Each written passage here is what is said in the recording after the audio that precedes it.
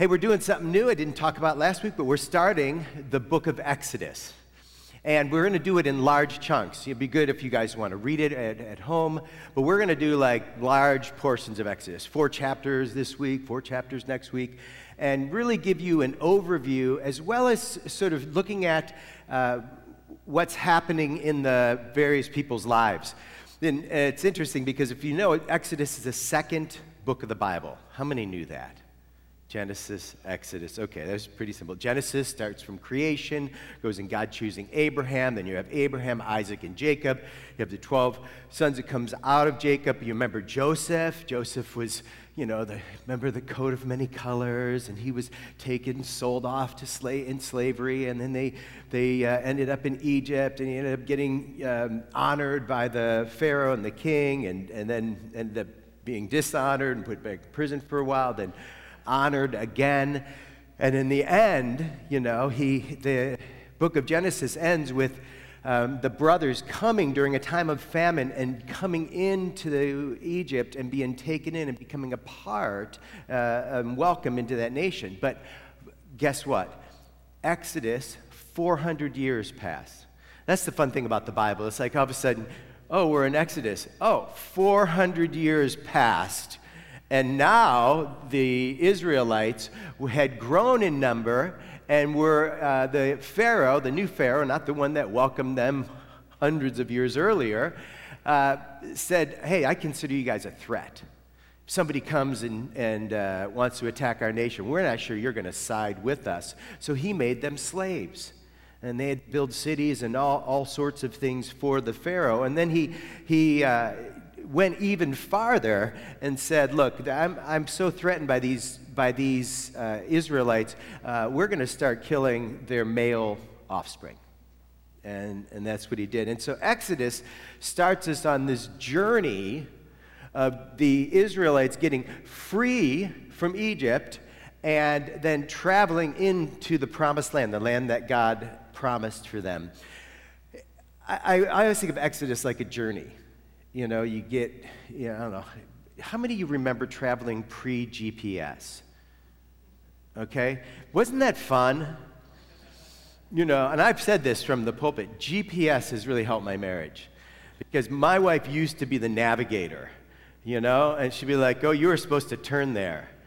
Or, oh, you didn't hear that I said turn? And so she would navigate. And we lived in all these different places, I remember we had this big van, this Renault Traffic, and it was huge. It was this huge white van, and we'd have our 5 kids in there, and we had a huge space in the back. We'd throw all sorts of camping gear, and we're cruising through these small European towns. There's a town in Portugal, and all of a sudden, she's navigating, and there's this like archway, and this space was designed for a horse and a carriage. And I'm like, I'm not going to fit. And it was really, it was a road that was just about big enough just for my van. And then it became not big enough for my van. So then I'm like, what the heck do you do? Here I'm backing up on this road, hoping that no one's coming behind me because I can't go forward. I have so many experiences like that. I told you guys this story one time. We found out that there was this swimming hole in the south of Portugal, and we read about it, and so I wanted to take our kids. There was like a 30-foot cliff you could jump off and jump into this pool, and I was like, oh, this is going to be great. And so I'm trying to follow the instructions. I wasn't really able to figure it out on the map, but we read there, here's how you get to it. And so I'm on these little farm roads. And then I turn. No, maybe I'm supposed to go here. And then I turn. And as I turn, I realize that I didn't make the turn well enough. And my whole front right tire is hanging off a cliff. It wasn't that big a cliff. I mean, it might have been 30 feet down or something like that. I mean, it wasn't like, And so then I'm like, okay, kids, get out of the car on that side, And I was like, what am I going to do? I can't back up. My car, it wouldn't, yeah. And then after a little while, there's this Portuguese farmer on his tractor. And he's like, yeah, another dumb foreigner, and hooks me up, pulls me out and saves the day. And, I can't remember. It was months or a year later we actually found the hole. We didn't find it on that trip. I gave up after I almost went off a cliff. I thought, let's just be safe. But we did find the hole, and it was thrilling. I mean, it was and painful if I don't know if you've ever jumped off high, like water hurts. Did you know that? Yeah. So I always like to see Exodus as this amazing journey, and God starts it through this one man, Moses, okay? And so we're not going to read 4 chapters, but I'm going to tell you bits of the story, and we're going to read a bit of it. So I think at the beginning of this, what you're going to see is God lays these amazing sovereign foundations in the lives of Moses, and I also believe that he lays sovereign foundations in your life and in my life for things he's called us to. Okay, so let's look at this. The Pharaoh then gave this order to all his people: every Hebrew boy that is born you must throw into the Nile, but let every girl live. So this was one of the first women's movements in the Bible. Some of you have been married a long time and have felt this way before. Some jokes just don't work. Okay. Anyway, so the Israelites, I picked this passage up because Pharaoh first tried to get the midwives to kill them, and they finagled their way out of it. Then he's just like, all right, when they're born, just throw them in the Nile, and let's get rid of them. We want to decrease the population of the Israelites. And then you have the introduction of Moses. It says, now a man of the tribe of Levi married a Levite woman, and she became pregnant and gave birth to a son. When she saw that he was a fine child, she hid him for 3 months. But when she could hide him no longer, she got a papyrus basket for him and coated it with tar and pitch, and then she placed the child in it and put it among the reeds along the banks of the Nile. His sister stood at a distance to see what would happen. And it goes on like this. He says, blessed be the God and our Father. Oh, no, sorry. Let me think. Okay, I'm going to tell you. I couldn't put it all in. So what happens? You know the story. Many of you know this, that one of Pharaoh's daughters saw this baby. She picked up the baby. She said, I want to keep this baby. And then she said, well, I'm going to give the baby to some Israelite woman to raise until they're 2 years old, and they can come live in the palace. And lo and behold, she gives the baby back to Moses' mom. His mom continues to feed the baby, raise the baby, and then Moses was raised in the palace. And I love how this sort of sets up like, okay, here's Moses. He understands a little bit about being an Israelite, but now he's being raised in Pharaoh's palace, so he understands what it means to be an Egyptian.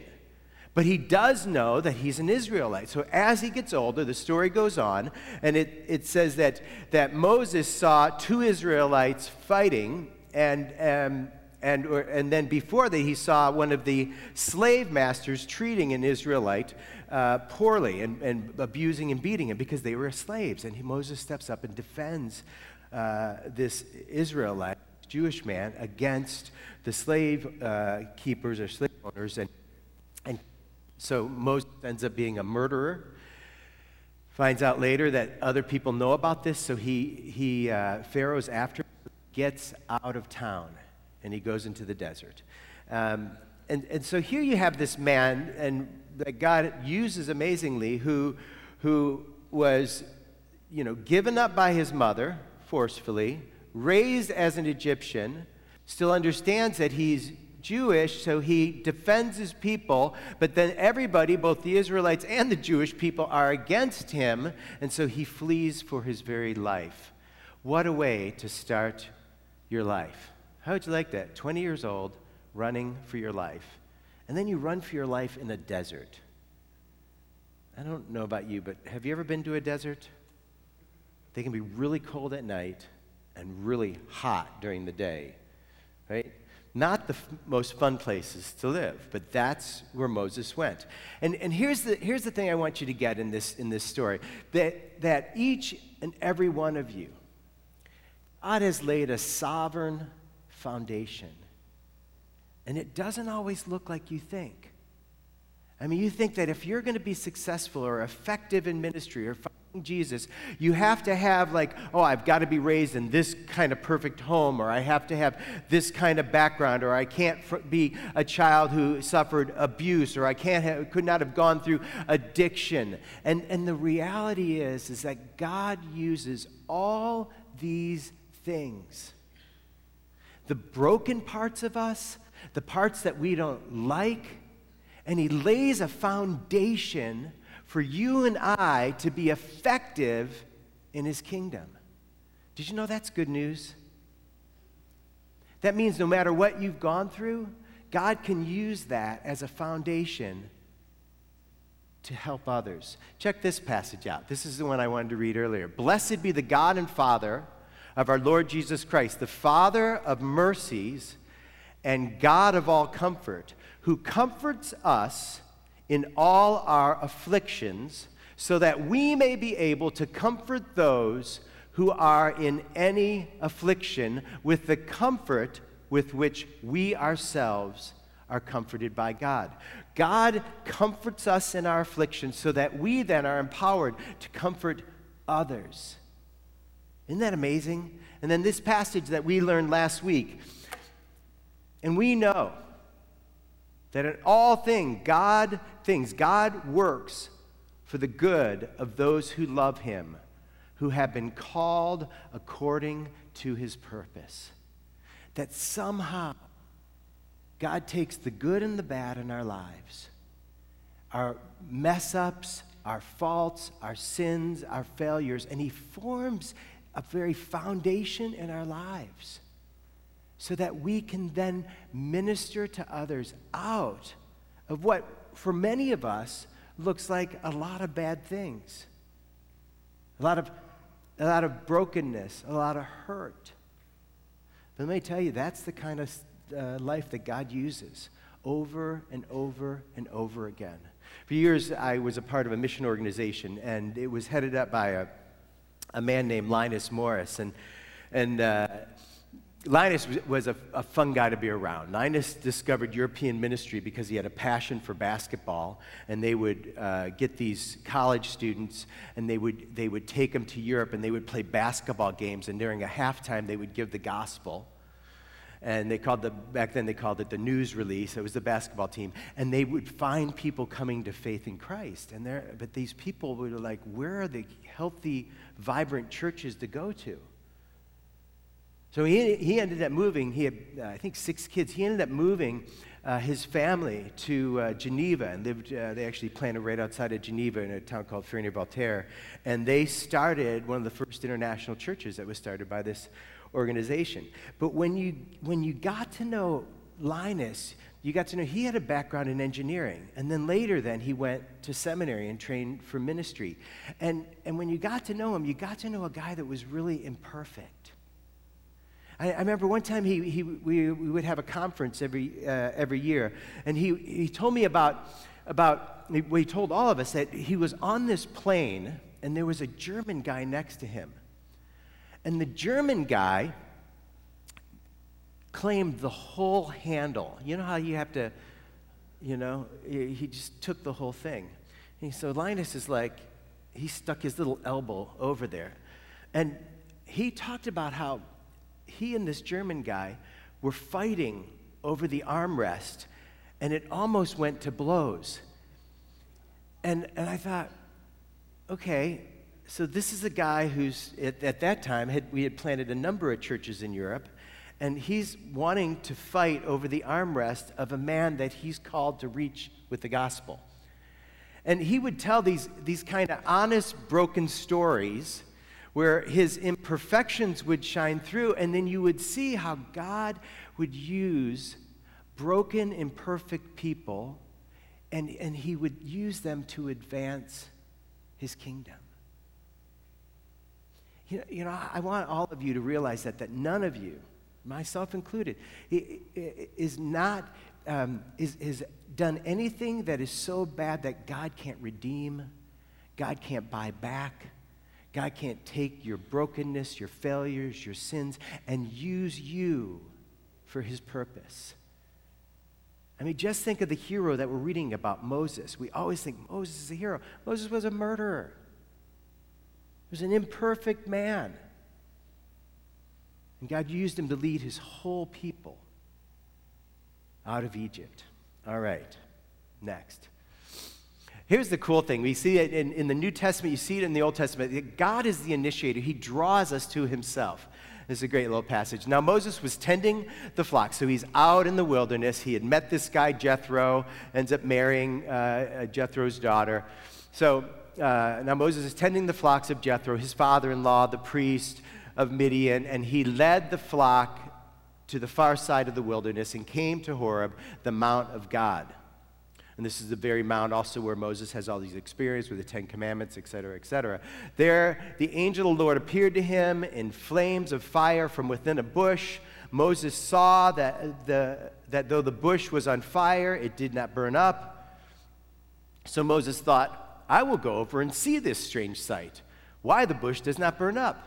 When the Lord saw that he had gone over to look, God called to him from within the bush, Moses, Moses.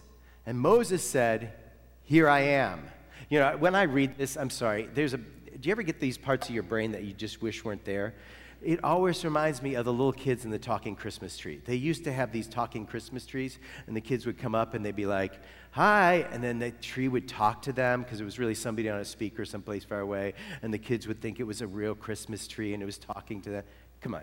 We don't see talking Christmas trees much anymore. But we used to. And I always think of this, and it's like, Lord, redeem my brain from those moments. So he calls him from within the bush, Moses, Moses. And Moses said, here I am. Do not come any closer. God said, take off your sandals, for the place where you are standing is holy ground. And then he said, I am the God of your father, the God of Abraham, the God of Isaac, and the God of Jacob. At this, Moses hid his face because he was afraid to look at God. I love that God is the initiator here. That Moses is out doing his own thing, and God creates this spectacle of this bush that's burning. And Moses, of course, like, what the heck? Why? Okay, this thing's not going out. Bush doesn't take that long to burn. And he goes over, and then Moses, God tells him to take off his sandals, the place is holy ground, and he begins this conversation with God. There's a couple things I really love about this, but I love that the Bible says that nobody can come to God. Nobody can come to me unless the Father draws him. Okay, no one can come to me unless the Father who sent me draws them, and I will raise them up on the last day. There is this realization that when you and I become followers of Jesus, we have to acknowledge that he acted first. Do you get that? God acted first. So many times, years and years ago, I think it was even in the 70s, they had this campaign that said, I found it. Some of you guys are old enough to remember that, and this was a person that was like, I found God.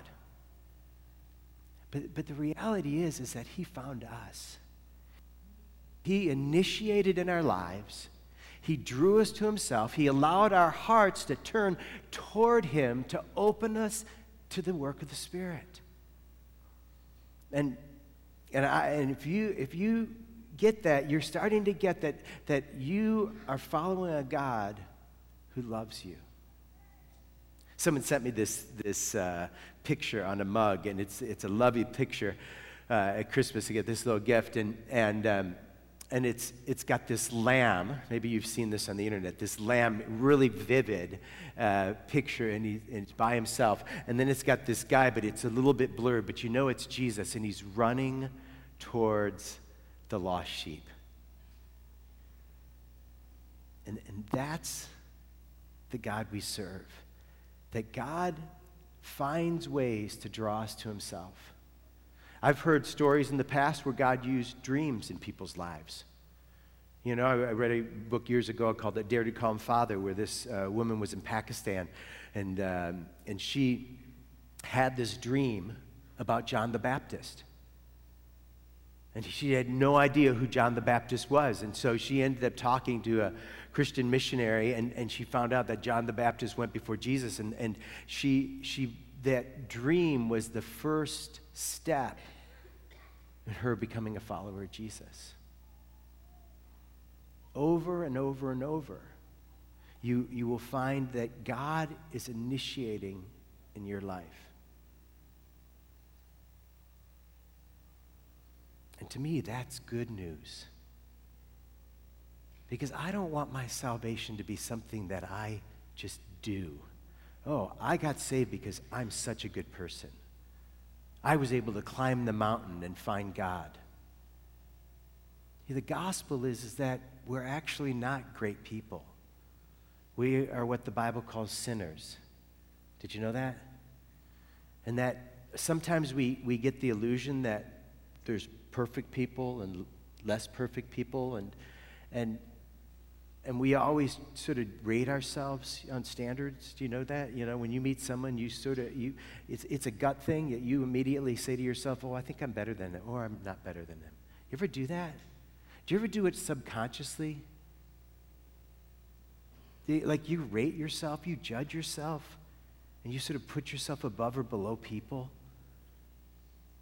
You need to realize that the Bible calls that sin. That all of us have missed the mark. All of us have fallen short. All of us need a Savior. And if I need a Savior, that means I'm drowning. Okay? I need God to throw the line, to initiate the process. I can't do this on my own. Someone from the outside has to swim in the water, grab me by my hair, knock me out, do whatever it takes, and pull me to shore. And that's what he does when he initiates with us. He draws us to himself. He creates an interest. Sometimes it's a point of pain. Sometimes our lives have to get so low, so broken, so hurt that we have to go, okay, God, I can't do this. I need you. It was one of the powerful steps in the 12-step program. Some of you know that part of the 12 steps is I need a power higher than myself. It's going to take something outside myself to bring me my sobriety because I can't do it on my own.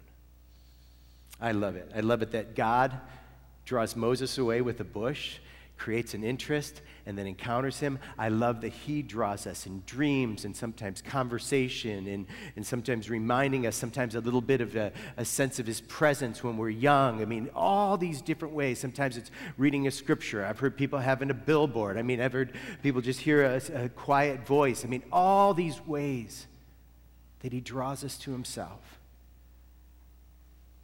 But he does it. He's the God that brings us to himself. The other thing we see in this story is that God chooses us and he sends us. And here's what he said to Moses. He says, so now go, I'm sending you to Pharaoh to bring my people, the Israelites, out of Egypt. But Moses said to God, who am I that I should go to Pharaoh and bring the Israelites out of Egypt?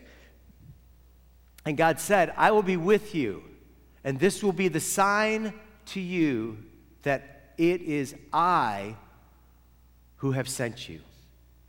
When you have brought the people out of Egypt, you will worship God on this mountain. And Moses said to God, I love this, suppose I go to the Israelites and say to them, the God of your fathers has sent me to you. And they ask me, what is his name? Then what shall I tell them? God said to Moses, I am who I am. This is what you are to say to the Israelites. I am has sent you. I love that. And God said to Moses, say to the Israelites, the Lord, the God of your fathers, the God of Abraham, the God of Isaac, the God of Jacob, has sent me to you. This is my name forever, the name you shall call me from generation to generation. It's absolutely amazing because Moses' job was not just to bring the people out from Pharaoh. Moses had to originally convince the Israelites that, hey, I'm the guy that's going to do it. And I thought, wait, so the guy that, fled for his life because he killed an Egyptian, the guy that was raised in the palace, so he's not fully identifying with us as Jewish people, because even though he's Jewish by race, he had a different upbringing. So he has to then convince these group of Israelites who are slaves that God wants to free them and that they're supposed to follow him. Do you ever realize that's a huge job just in and of itself? And so what does he say? He says, well, I need some ammo. They're going to ask me, who did you meet with? Well, first of all, he says the God of Abraham, the God of Isaac, the God of Jacob. You see this over and over in the Bible, that this is Yahweh. This is the God of the Israelites. But remind yourself that it was 400 years, even more, where God was with Abraham, Isaac, and Jacob. So those stories had to have been passed on for 400 years. Our nation isn't even 400 years old. And then he uses these words. He says, I am who I am. Can also be translated, I will be who I will be. And what God is saying in these simple little words is he's saying, I am the self-existent one. I am not created. Everything that is created owes its existence to me. I am the source of all the power that is. I will never change. That everything in this world flows from me. Moses, you tell him that. You tell him that. That there is no one who can say, I am who I am, but God.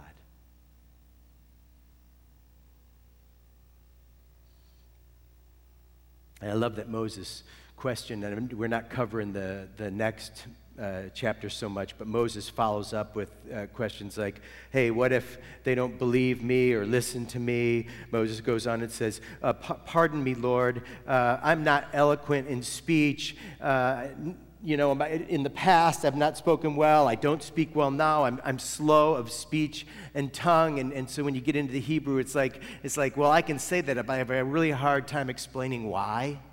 I really struggle with that. It's like, you ever had those teachers that you really feel like they went into the wrong profession? Like, wait a second. I know you're teaching, but I am not understanding. Right? Come on. I had a Hebrew professor who said this. He said, the word to teach in Hebrew is in the hifil form, and he says it means to cause to learn. And he says, if you have the gift of teaching, then you're causing learning to happen. And he goes, and if you don't teach. Because all you're causing is stupid to happen, okay? Because our job is to help people not be ignorant, and so we have the people that have the gift of teaching cause learning. They create desire.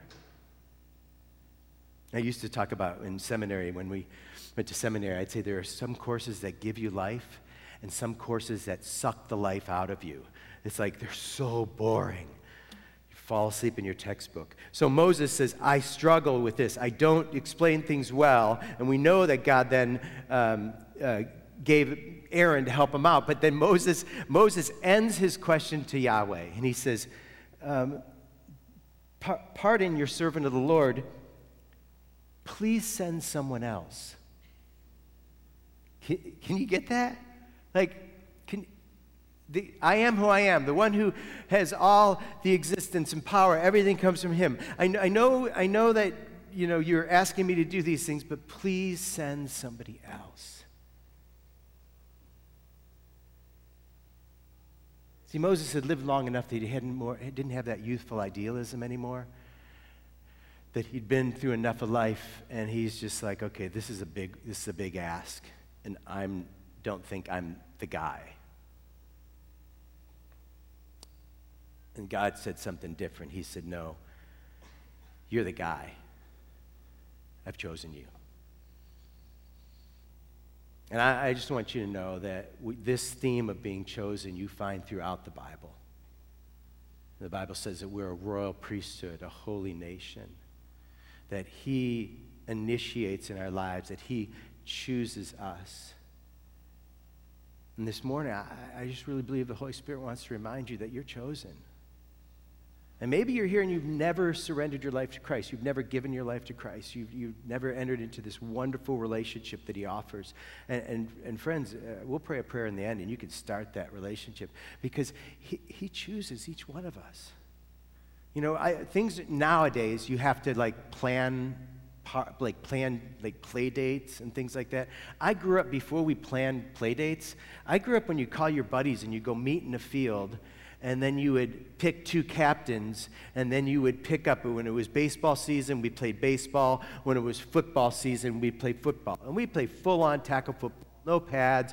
You know, I think I was knocked out a few times. I mean, I asked somebody, so you've never been knocked out? I'm like, no. I'm like, I was knocked out so many times in my life. We didn't have concussion protocol. We just thought it was a part of being a young, stupid guy, you know? Of course you get knocked out. You get kneed in the head or tackled, and so you just lay there for a little bit, and then you wake up. And the worst was when I woke up and no one was there. That was a scary moment. They thought I was dead. I came back. I'm not kidding. I've been knocked out more than most people. In fact, my favorite one is when my twin brother, we would ride around in the back of a station wagon. For those of you who don't know what a station wagon is, it was sort of the minivan of the 70s, okay? And so in the back, you would stick your kids. Seatbelts were not required, okay? You know, I remember my dad talked about when they brought me home from the hospital. He said I had to have somebody with me because they had to hold the baby. The car seat was the adult holding the baby, okay? And so we would go in the back of the station wagon, and my dad helped a billy club in his car. I said for protection, you know, but it was this short little police nightstick that had lead in the center of it, so it was a little heavier. And my twin brother one day decided, he had this question, what would happen if I whacked my brother in the head? I didn't know he was thinking this way. I just remember waking up and with my head hurt, having to go to the hospital because the dude knocked me out from curiosity.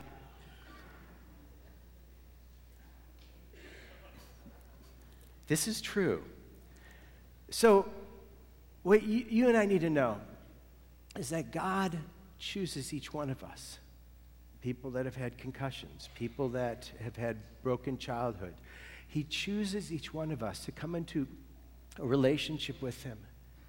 And then from that, he gives us things to do. He sends us. Some are sent to be missionaries. Some are sent to be full-time pastors. Some are sent to work vocationally as doctors or lawyers or city workers. It doesn't matter. But then he gives you a ministry within that work to engage and impact those around you. Because he's chosen you. And he's placed you in the exact place that he wants you to be to make a difference for his kingdom. Can I get an amen? Let's pray together. So, Father, we thank you that in the life of Moses, we see parallels for our lives. Over and over and over that you used Moses. And we think of him as really a hero, but he was a murderer. He was a man that was raised separate than his people. And he was a man that didn't feel ready or even able for the tasks that you sent him to do. But you sent him and you chose him. And Lord, you've sent us and you've chosen us to know you and to make you known so that we can confess that you're our God and we're your people. And I want to pray with that one or two people here that have never given their life to you. I want to pray that they would just today say, Lord, come into my life. Forgive me of my sin. I want you as my leader, my Lord, and my Savior. I want to follow you from this day forward. And Lord, I just pray you break in a powerful way. You let them know that you've chosen them, that you've called them to make a difference in your world.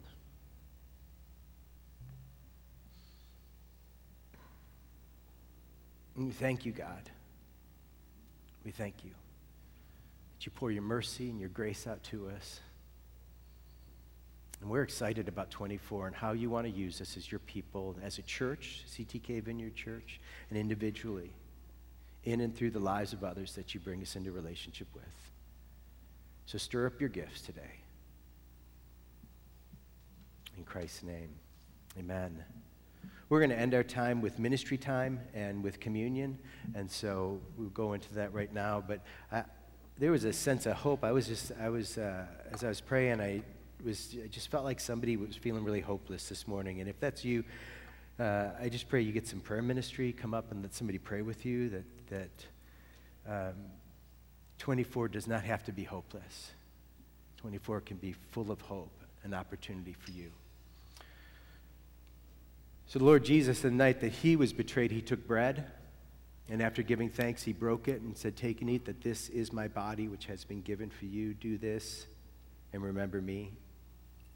And in the same way, he took a cup, and he said, "This cup is the new covenant in my blood, poured out for you for the forgiveness of your sins. Take and drink, and when you do this, remember me." And we remember you, Lord, whenever we eat this bread and we drink this cup, we proclaim your death until you come, the death that brought us life, the death that has made a way for us to be forgiven, for us to know you. And so we say, come, Holy Spirit, as we come to prayer ministry, as we come to this table, would you meet us in a powerful way? Would it not just be another Sunday, but would you continue to transform us? And Lord, for the person that feels unworthy to be called by you, feels like they've gone too far, they've messed up, Lord, show them that they are chosen by you, that you're calling them today. And for those of us that want to come to this table and renew our calling, and experience afresh your love that's poured out, come, Holy Spirit, and pour your life out today in the bread and the wine and the eating and the drinking and the ministry of prayer and the worship. We ask this not in our name, but in Jesus' name. Amen.